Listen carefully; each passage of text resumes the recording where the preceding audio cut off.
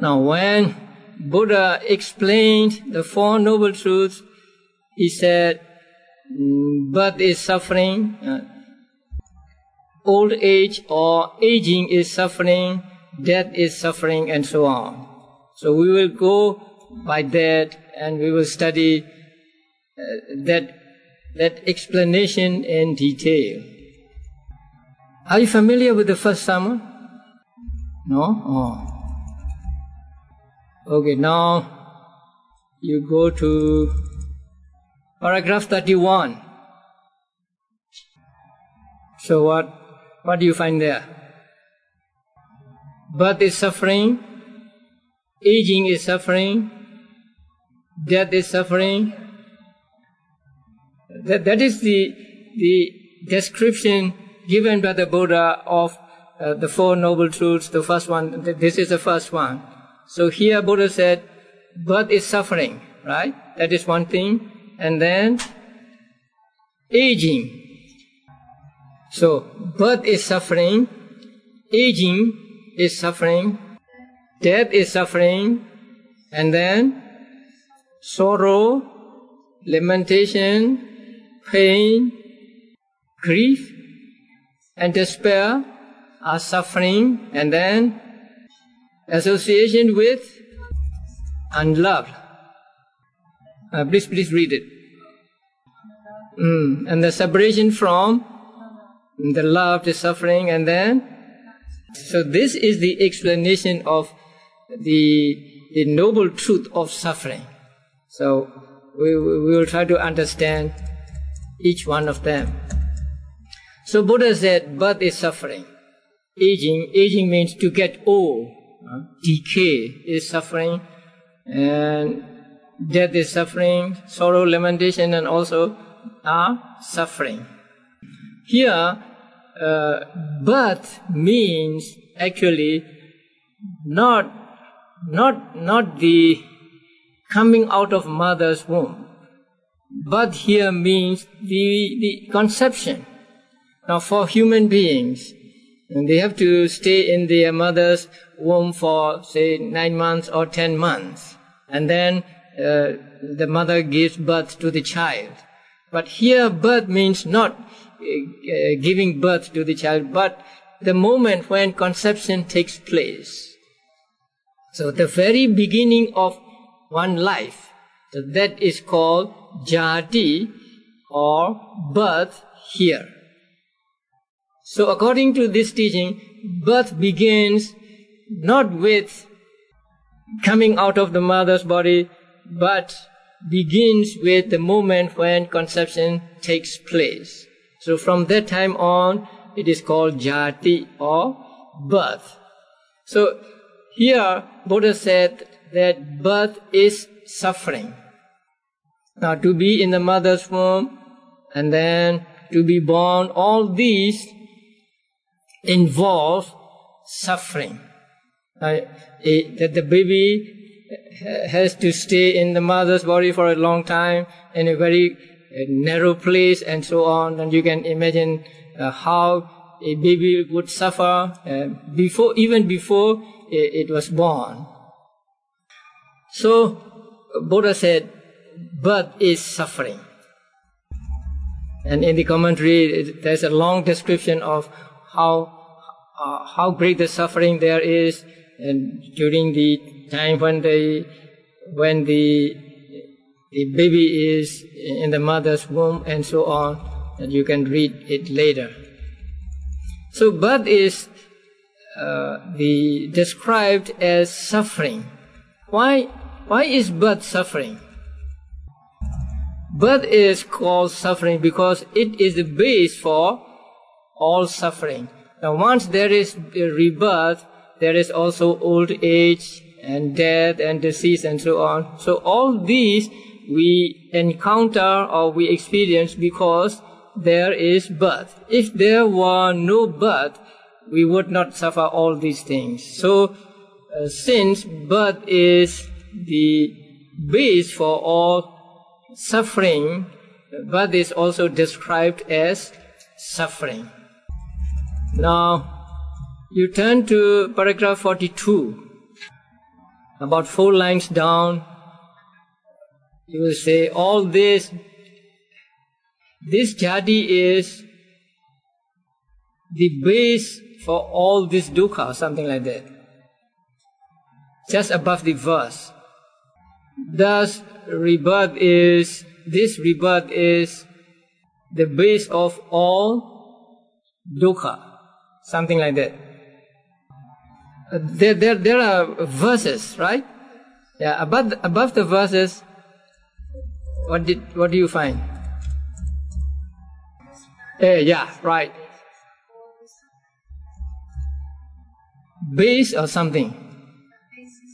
Right. So, jati, birth is said to be suffering or dukkha because it is the base for suffering. So you note it down in your note paper. You say here birth, right? And on the other space you say because it is the basis for suffering. So birth is said to be suffering because it is the basis for all suffering we experience in one life. Now the next one is jara. Aging or getting old. So getting old is also described as suffering. Getting old means not when you become 40, 50, 60, 70 years of age, but getting old begins immediately after birth. So immediately after birth, there is the aging. Because moment after moment, you are becoming older and older. Now I don't know your name. Amy. So, people will say you are young, right?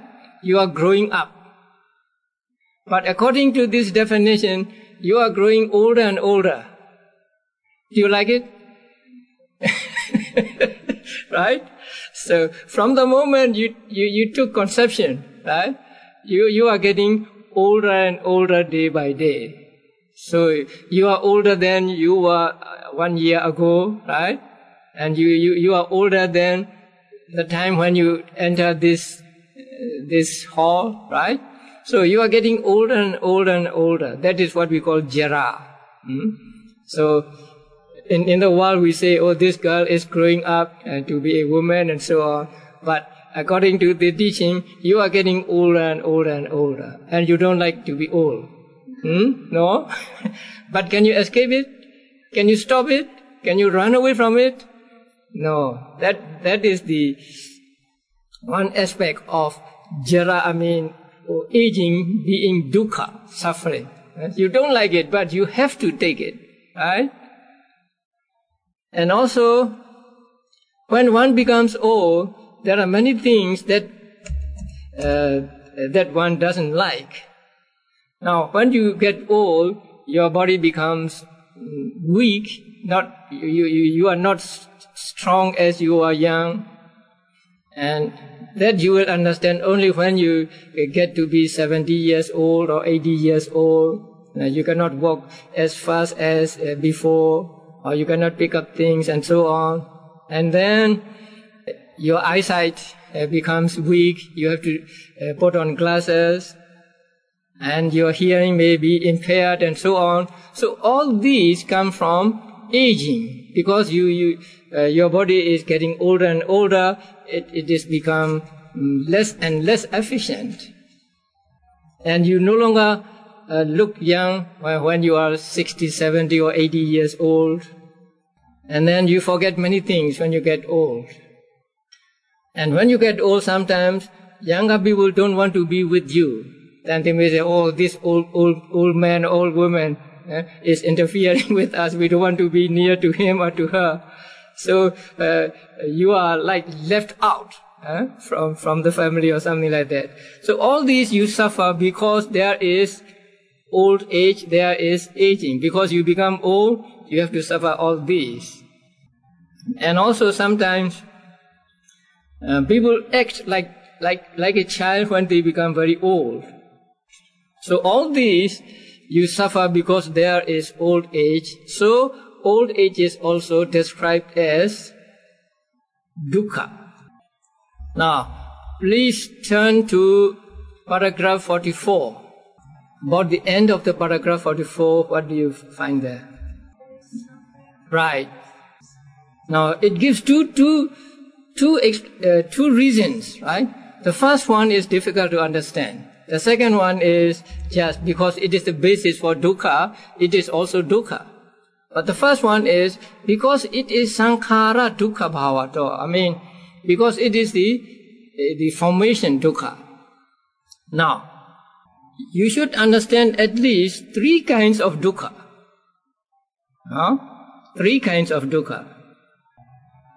The first dukkha is called, in Pali, dukkha, because it is a real dukkha. Now, wait. You go back to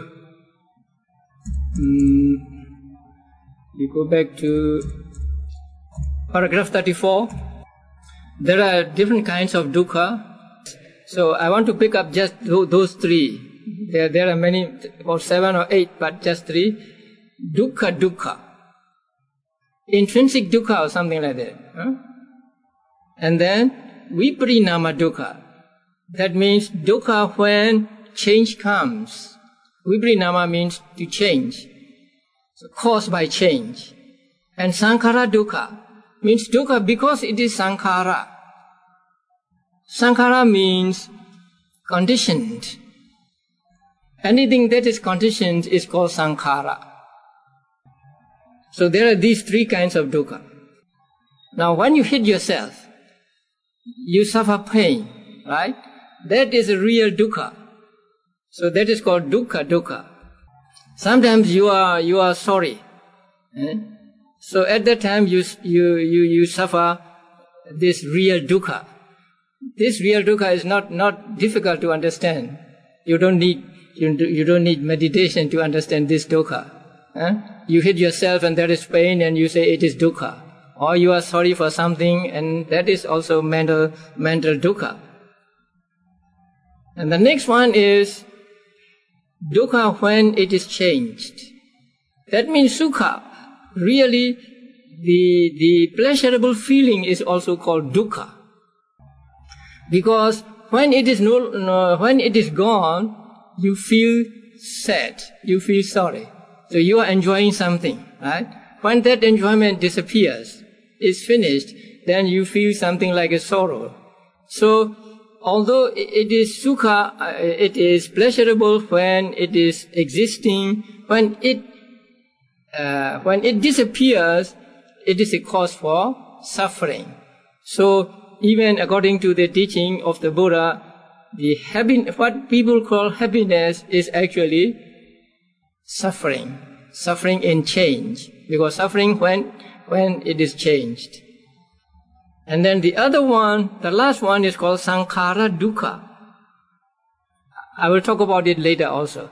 Sankhara dukkha, because it has a arising and disappearing. Anything that has arising and disappearing is called dukkha, sankhara dukkha. So there are these three kinds of dukkhas. Now here old age is described as dukkha because for two reasons, right? So the first reason is because they are sankhara dukkha, because they are dukkha, because they are karma formations, and they are dukkha because they are the basis for dukkha. So according to this, jara or old age is suffering. Okay, later on you will understand more. And then the third one is death. Death is dukkha. Death is suffering. So death is suffering because it is the basis for dukkha. When death comes, everybody suffers. We are all afraid of death, and so when death comes, we are afraid and we don't want to die and so on. So death is the basis for dukkha. Therefore, it is described as dukkha. Now you will find that in 46, paragraph number 46, just above the verses, because it is the basis for dukkha, it is called dukkha, right? So death is a basis for suffering. Therefore, death is called suffering. So these are the reasons why they are called suffering. And then next one is sorrow. Sorrow is also suffering. So they are very easy to understand. And sorrow is suffering because it is the real sorrow, and also it is the basis for dukkha. It is a real dukkha, and also it is a basis for dukkha. Therefore, the sorrow is called suffering. That you find in paragraph 48. So sorrow, and then lamentation. Lamentation means crying, saying some things. Sometimes people cry, saying some things. So that is called lamentation, or in Pali, parideva. So lamentation is also called dukkha because it is sankhara dukkha, and because it is the basis for dukkha. And then pain, bodily pain and mental pain.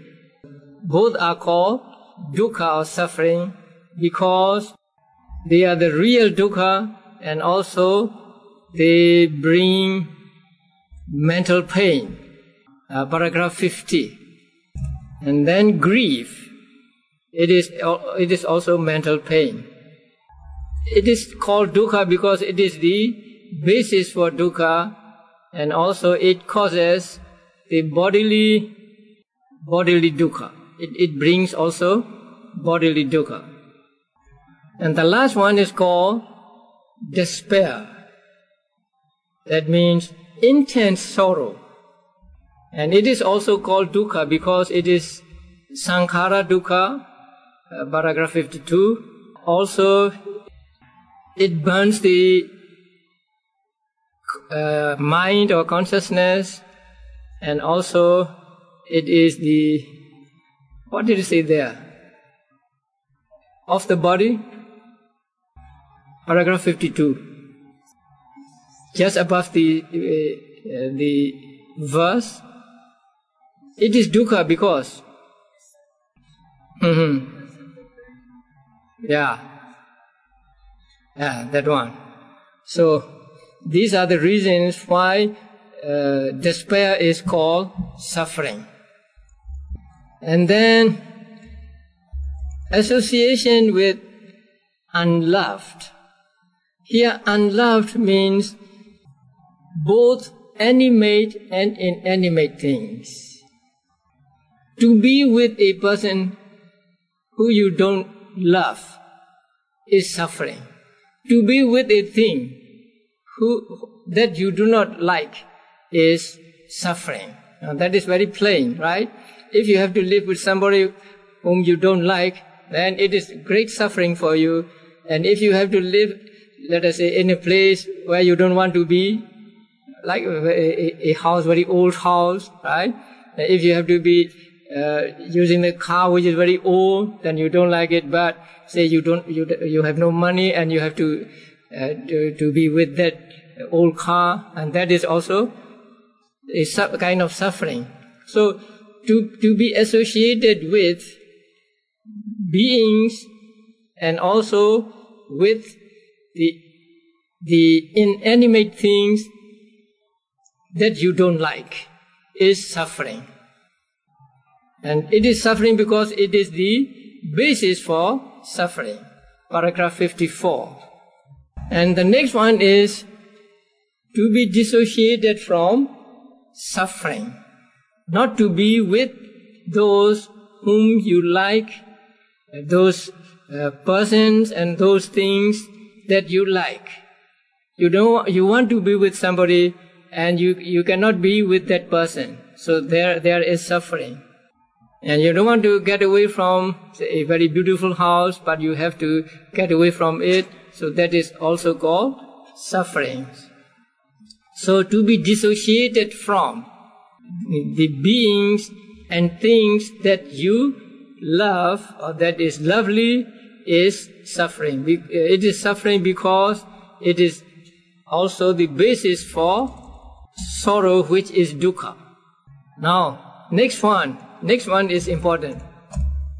Not to get what you want is suffering. But here, Buddha explained that not you get what you want means sometimes people wish in this way, it would be good if I do not get old. It would be good if I do not die, and so on. Can that kind of wish be fulfilled? You say you don't want to get old, right? But you cannot get that wish. No. So that is what is called here. Not getting what one wants is suffering. Not just say you want a new car and you don't get it, that is suffering. That is another thing. But here what Buddha meant is, it would be very good if we are not subject to rebirth, if we are not subject to old age, if we are not subject to death, and so on. We may make wishes like that, but we will never get those wishes. So not to get what one desires is suffering means not to wish, not to get the wish that we do not get old, we do not die, and so on. That is also suffering. Now the last sentence. In short, the 5 aggregates of clinging are suffering. Okay, now you have gone through some truth of suffering. Now, and up till this moment, the definition given by the Buddha or the exposition given by the Buddha about suffering is not difficult to understand actually. Now, that birth is dukkha. You can understand easily that birth is dukkha, right? To get old is suffering. You can understand it. Do you need to meditate to understand this? You don't need to, huh? So you can easily understand. And death is suffering. And to be associated with those whom you love is suffering. To be dissociated from those who you love is suffering. Not to get what you want is suffering. Right? So these are not so difficult to understand. Now, the understanding of dukkha has 2 levels. One is the popular level. That means easy level. Now the other level is philosophical level. That is more important. Just understanding dukkha on popular level is not enough. In order to get really wearied with life, to get really wearied with the mind and matter or 5 aggregates, you need to understand dukkha on the philosophical level, or deeper understanding of dukkha you need.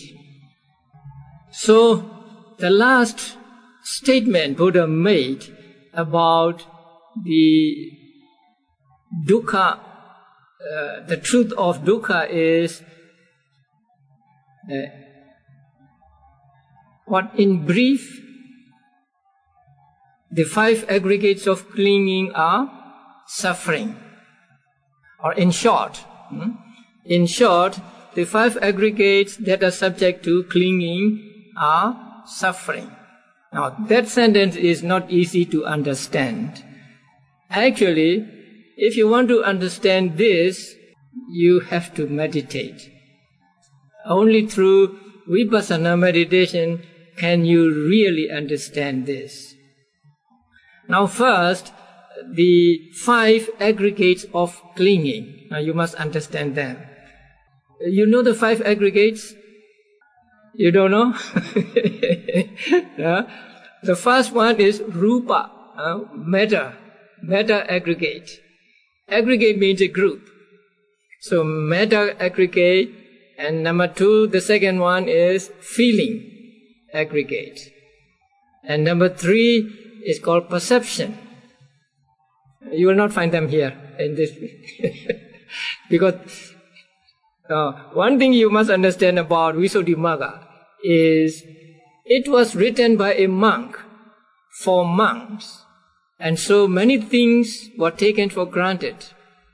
The author thought or assumed that you already understand the 5 aggregates, so he will not explain the 5 aggregates here. That is one reason why Visuddhimagga is difficult to understand. Now, a book written by a monk for monks, okay, meditating monks. So, number 1, what is the number 1? Rupa or matter. The second one, feeling, in Pali Vedana. And 3 is perception. Sanya, in Pali it is called Sanya. And number 4 is it's called formations, mental formations they call. In Pali they are called Sankhara. And 5 is consciousness, Vijnana, Vijnana, consciousness. So these are called 5 aggregates. Now we are made up of these 5 aggregates. Now a man is made up of these 5 aggregates, a woman is made up of these 5 aggregates, an animal is made up of these 5 aggregates. So we find all these 5 aggregates in human beings, animals, and celestial beings or devas and so on.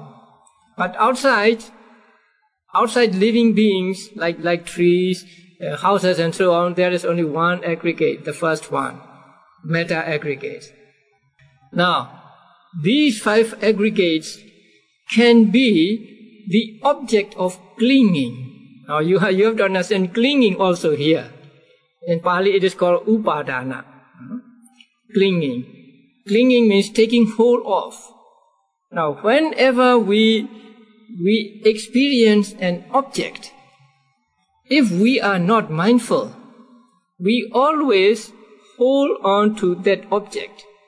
Sometimes we take that object, we grasp. You understand the word grasp? To take firmly, no? You grasp or you cling to the object by greed, by attachment, or sometimes by a wrong view. You may take this thing as a permanent thing. So if you take things as permanent, then you have one wrong view. If you take things as an atta, right, as the soul, then that is another wrong view. So whenever we experience an object, we tend to cling to that object, sometimes by greed or sometimes by wrong view. So the aggregate which we can take, which we can cling to by greed or wrong view are called aggregates that are subject to clinging. That means there are some aggregates that we cannot cling to by way of greed and wrong view. Now, in order to understand this, you have to understand Abhidhamma. Okay. For example, Nibbana. Although we may talk about Nibbana, we cannot really take Nibbana by way of greed, attachment, or wrong view. So Nibbana is not subject to clinging. And there are some types of consciousness like the path consciousness and fruition consciousness that are not the object of clinging. So here the aggregates that are object of clinging means aggregates that can be the object of clinging, that we can cling to. So here Buddha said, all 5 aggregates that are the object of clinging are dukkha. suffering. Now here, it is not easy to understand or to accept this statement, because sometimes we enjoy ourselves. You enjoy good food, good companionship, or sometimes you may go to a show and enjoy, and you are happy at that time, right? Are you suffering, or you are happy when you are watching a show you like, or you are listening to a song you like? You are happy, right? Yeah. But according to the Buddha, you are suffering even at that time. Can you accept that? So according to the Buddha, you are still suffering at that time, although you are happy, although you are enjoying yourself, because Buddha said even the jhanas. Now when you are in the state of jhana, you are very happy, and there is almost no suffering of the kind people know. But even the jhanas Buddha described as suffering. Now the immaterial jhanas are the highest of the jhanas. So when you get the immaterial jhana, you experience the highest form of the mundane happiness. But even Buddha describes them as suffering. Why? Why are they said to be suffering, or why are they called suffering by the Buddha? There is a key, you must understand this. Buddha said, whatever is impermanent is suffering. Now we must understand this clearly. Whatever is impermanent is suffering. So if you want to know whether a thing is suffering or not, try to find out whether it is impermanent or not.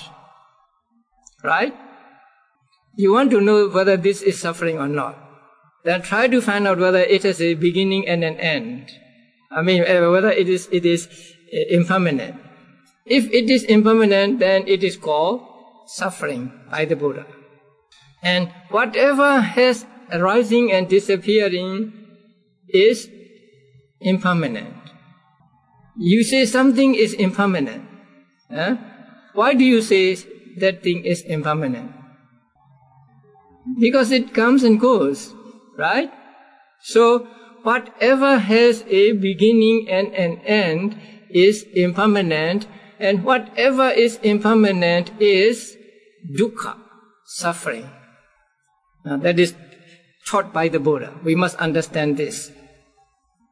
So you are enjoying yourself, but that enjoyment will come to an end, right? It will not last forever. So when it comes to an end and it is no more, there is no enjoyment. So Buddha's explanation is that whatever is impermanent is actually suffering or dukkha.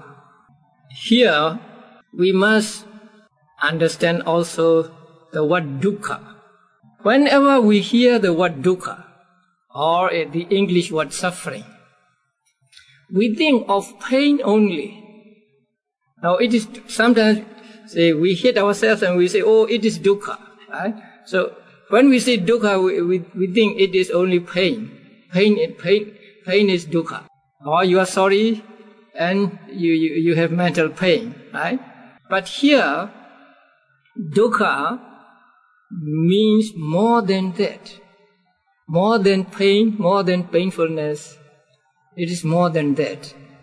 And so in some books, it is translated as unsatisfactory. It may be a little better.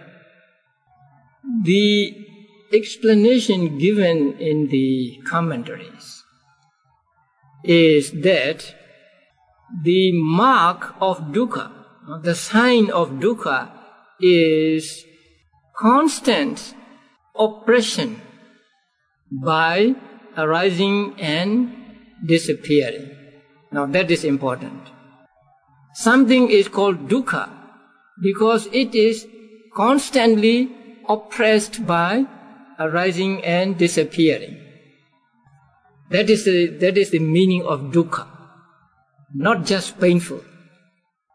If we understand dukkha as painful, our understanding of dukkha is very shallow.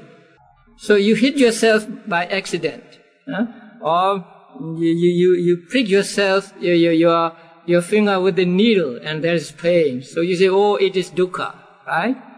But that kind of dukkha you can understand without practice of vipassana meditation.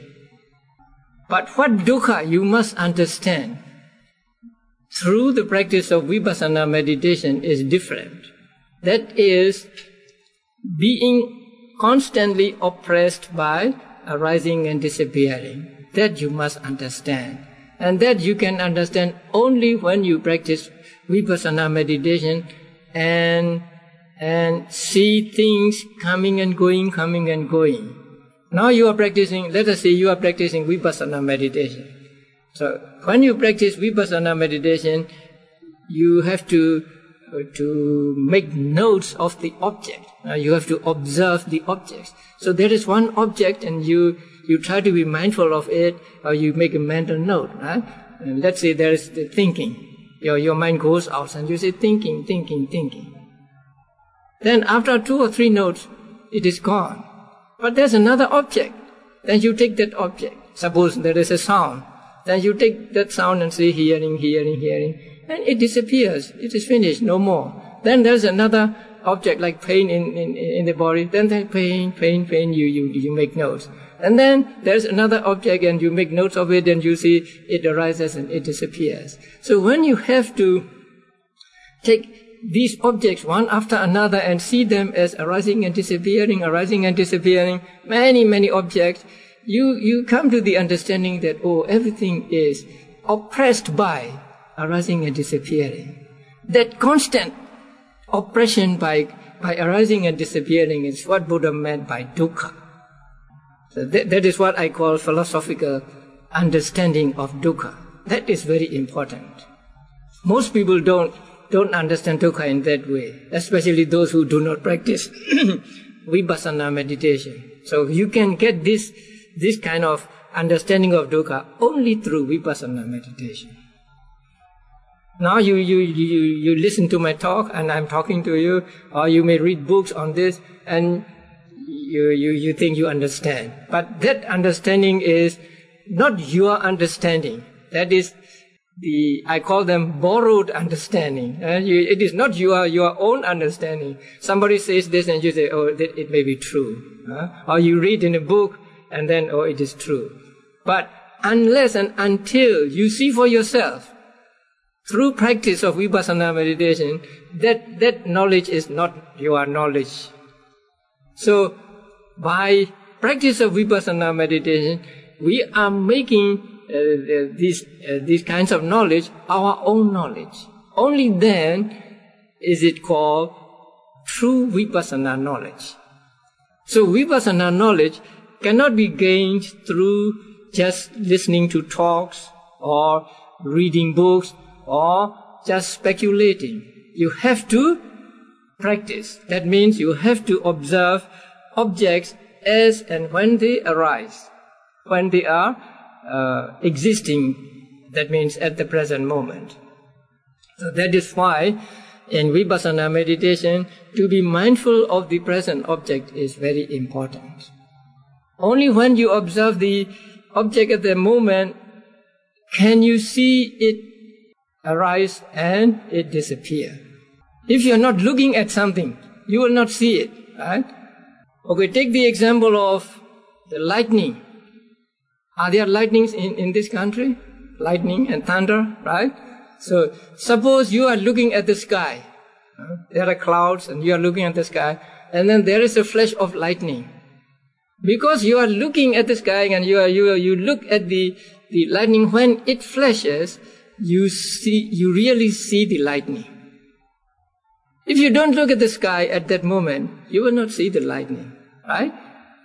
Yeah. If you look at the sky before it flashes and not at the moment it flashes, you will not see, right? So only when you are looking at at the lightning, when it flashes, do you really see it? Right? In the same way, only when the object is present and you are observing it or making notes as seeing or whatever, do you really see it? Otherwise you don't see. So that is why it is very important that you make notes of or you observe the object at the moment.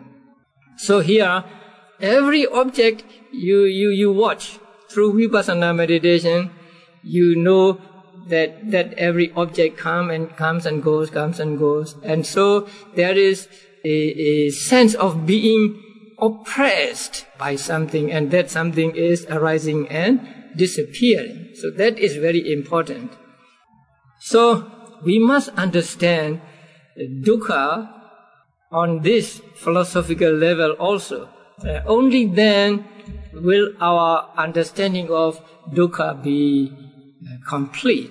Otherwise, our understanding of dukkha may be shallow and not enough to push us to getting wearied with mind and matter. So getting wearied with mind and matter is a very important stage in Vipassana meditation. Now here, this kind of understanding is not explained in the commentary.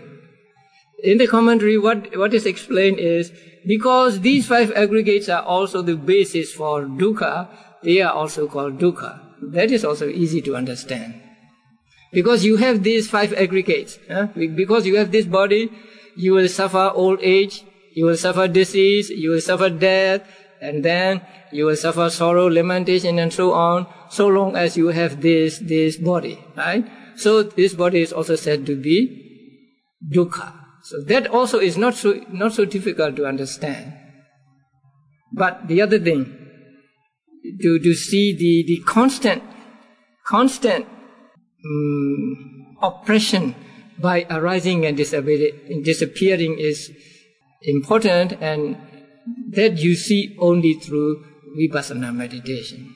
So this is the understanding of dukkha. Now you can understand that only through Vipassana meditation can you really understand a noble truth of suffering, right?